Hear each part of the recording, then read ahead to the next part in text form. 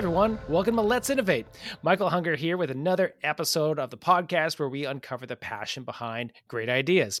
In my day job, I'm the program coordinator at the H.R. Macmillan Space Center. I'm also the host of another podcast called Nerdin' About, which used to be an in-person event, and that's exactly where I met our guest today. Dr. Karen Bondar is a biologist, author, philosopher. Dr. Bondar is the author of the books Wild Sex and Wild Moms. Dr. Bondar's work has appeared on National Geographic, TED, Animal Planet, Netflix, the Science Channel. She's an adventurer and explorer. She's discovered 11 new species of beetles and snails in the remote jungles of Borneo. Dr. Bondar is now an adjunct professor of biology at the University of Fraser Valley, where her work focuses on increasing science literacy in the general public. And Karen is going to be running a workshop as part of the Youth Innovation Showcase with me on March 31st. That's going to be virtual.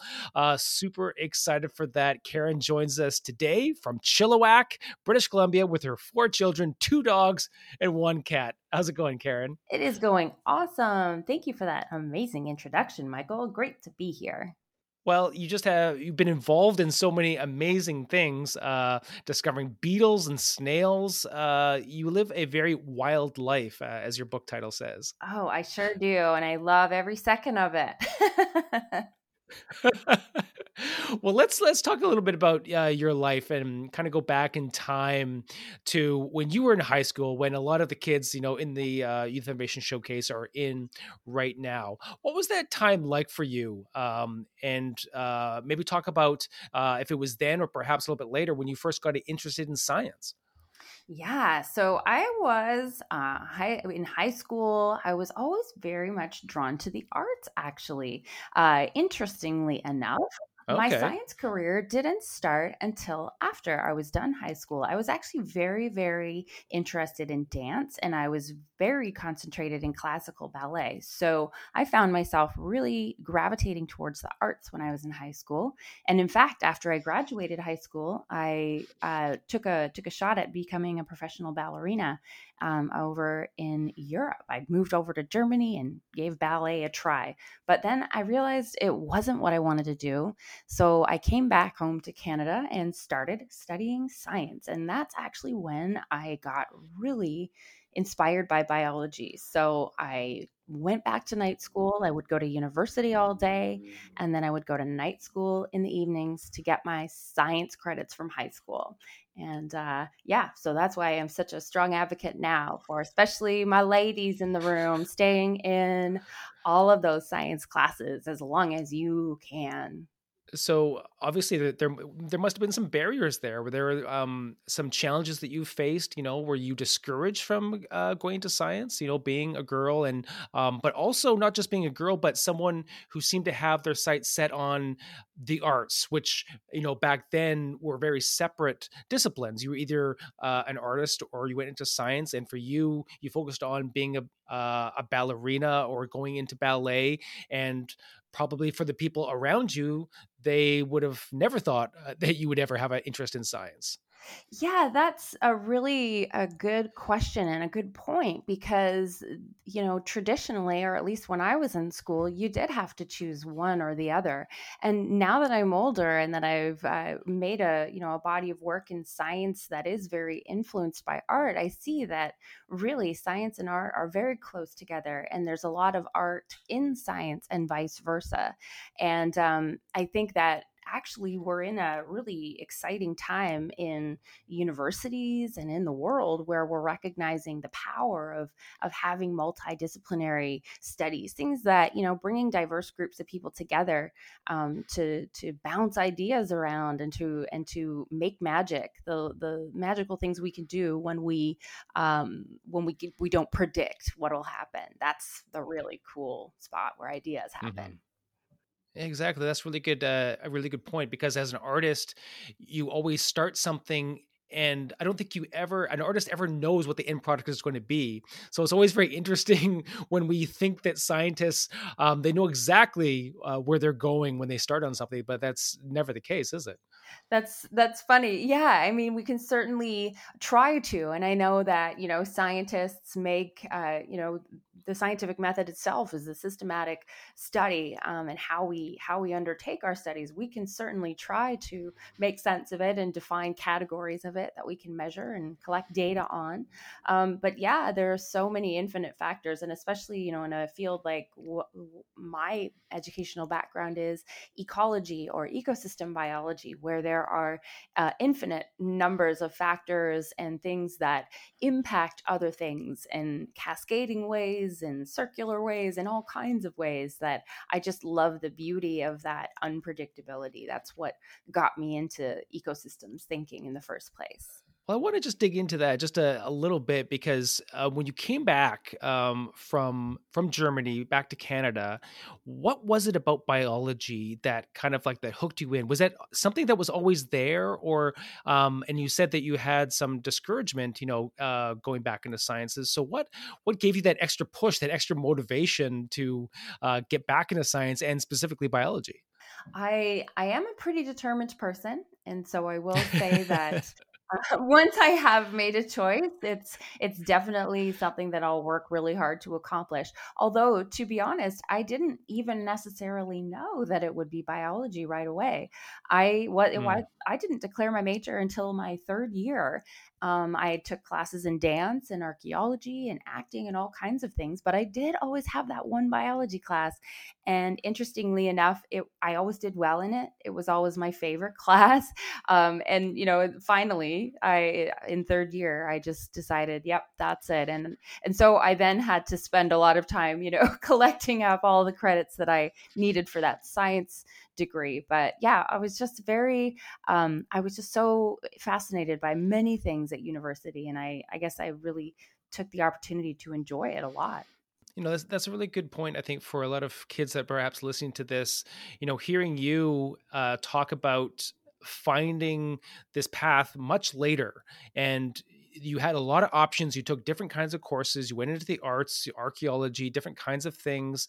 But that spark that led you to biology didn't happen right away, and you experimented. You were probably allowing yourself to find your place, find your home, and to sort of get into what I want to talk about with kids under these challenges of trying things and not being good at them, and being frustrated when they're making mistakes over and over again. Could you maybe give us some advice, some Dr. Karen Bondar advice about kids that are going through these roadblocks and learning from those mistakes?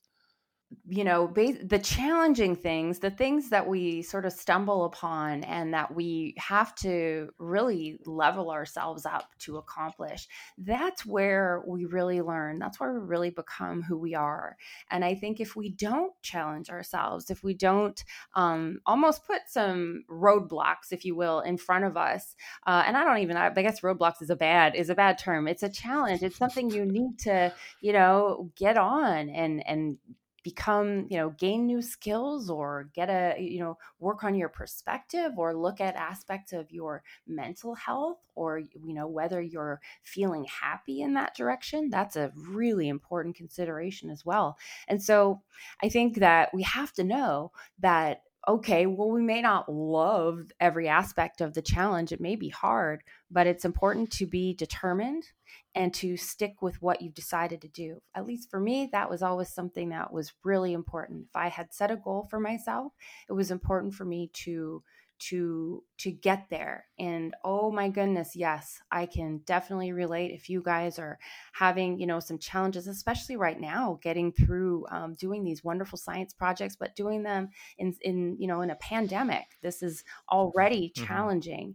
And so when things are not going well on top of that, we have to actually dig even deeper and really get to what we really want to accomplish, which is this project, a huge undertaking, and just recognize that you're doing an awesome job, and determination will get you the prize. It will get you there in the end. Is there a little bit of an evolution lesson, if we could sort of, if I could pull from your experience, in talking about biology and the evolution of species in those roadblocks in Mm. as a species or as any life, encountering challenges, and it is those challenges that actually makes them thrive. Is there any lessons from nature that we can glean from? Oh yeah, I love that metaphor. That's really lovely. And I think the process of evolution itself, it relies on diversity in our populations. And so we have just think about how diverse we all are in our skill sets and the way we approach things, the way we might even approach a single science project. Evolution just is a process that recognizes that diversity, and when conditions change in some way, or whatever the road forward is taking us through, well, it means that some of that diversity is going to become more successful in whatever that new context is. So I love that evolution recognizes our underlying strength in diversity. Mm. And I think for that reason, yeah, we are as creatures with huge brains, as people, we are well equipped to handle situations like our projects. We were basically built to solve problems. Our brains are really good at that, and frankly, our brains need that too. It's like food. The more Mm. you feed your brain, the more your brain's going to want, but the better you're going to do. So I mean, it's a win-win. Yeah. Yeah. What can you tell us about some of the challenges you faced, in this past year that the kids might be able to relate to? I mean, you're teaching right now. You're teaching online. I know that we're doing lots of online stuff at the Space Center. How has this past year been for you, and some of the challenges, and maybe some of the lessons that you've learned? Yeah, definitely. It has been really, there are some aspects of my life where I am thrilled about the transition to online. I think that teaching Hmm. is a great thing, that it's allowed our students to gain a lot more freedom, and it's allowed instructors to have more freedom as well. But I will say, the downside of it is that I miss my students greatly, and I Mm. miss seeing them in person and having in person discussions, and really getting our hands dirty together, being in labs, getting things done. I miss that, and I think there's a lot of biology in that, and um, I can certainly understand that many of our students, or our younger students, are feeling that to a certain degree. Although it's wonderful that our schools are still open. That's so awesome. I would also say something that I am missing is traveling. I was supposed to be Mm. in Iceland and Norway, and all over in Eastern Canada, and all the way across to South America by now. Nope, not a one. But on the flip side of that, I will say that I love moss and mushrooms. And you know where you can find moss and mushrooms, Michael? You're about to tell me. Anywhere. And so I am very happy wherever I can just, wander around. We live in a beautiful part of the world. And so, Yeah. I'm also very happy to wander around in my backyard and all the beauty that exists right here. Wonderful. So I do want to, before we end today, I do want to talk about what's also happening in your life right now. You are running for political office for the school board in Chilliwack, and by the time this podcast airs, we will know the result of that election. What has that been like for you, and what advice would you give young people with political aspirations? Not normally something that you would see a scientist, getting into politics, but something I'm super inspired by. So I'm rooting for you. What has this journey been like for you? Thank you. That's so kind of you to say. Well, it has been a learning experience, that's for sure. And I think that I wanted to really run for this position because my kids are all in the public school system. I'm a huge fan of the public school system, and so it's been a chance for me to learn a whole lot more. I've had really excellent conversations with different teachers and different groups of adults that work in schools, whether they're with maybe restorative justice, or whether they're providing healthcare of some kind, or whether they're EAs or things like that. So, I think I approach every opportunity in my life as just a chance to learn about what other people are doing and how I might make that part of my life, my repertoire. So that part of it's been really, really neat.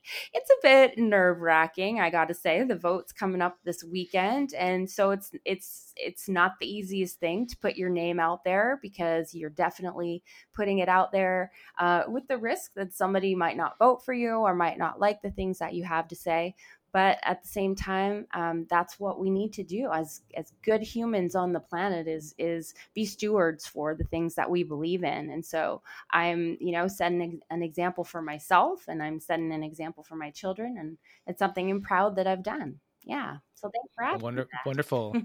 Yeah. And even following that evolution example that you just said, you're putting yourself in an uncomfortable spot. And, no matter what happens this weekend, you're going to be a little bit changed because of it, because you've challenged yourself and you've used your brain in a different way. So next month, you and I are going to be back here online in a workshop as part of the Youth Innovation Showcase on science communication. So first of all, why do you think it's important for scientists and innovators to learn how to communicate their ideas? We're going to get into this, but what can we expect from the workshop as we get into those questions?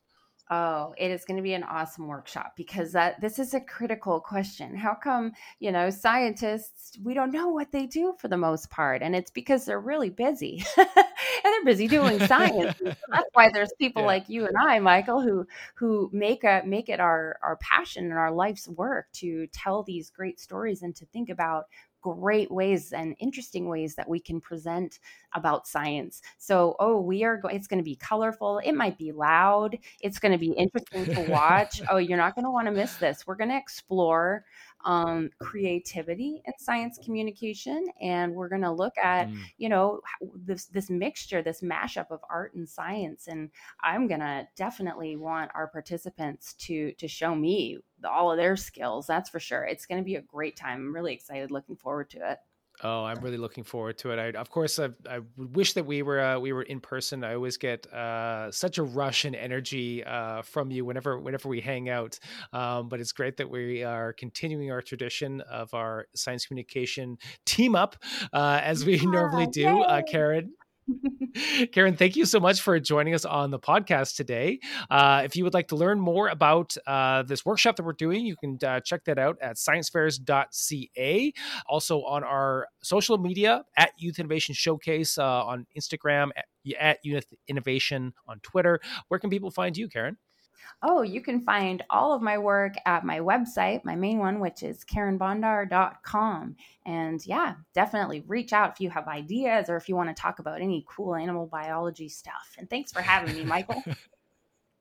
Oh, thank you. And for everyone out there, we will be back in a couple of weeks with another episode. Until then, let's innovate.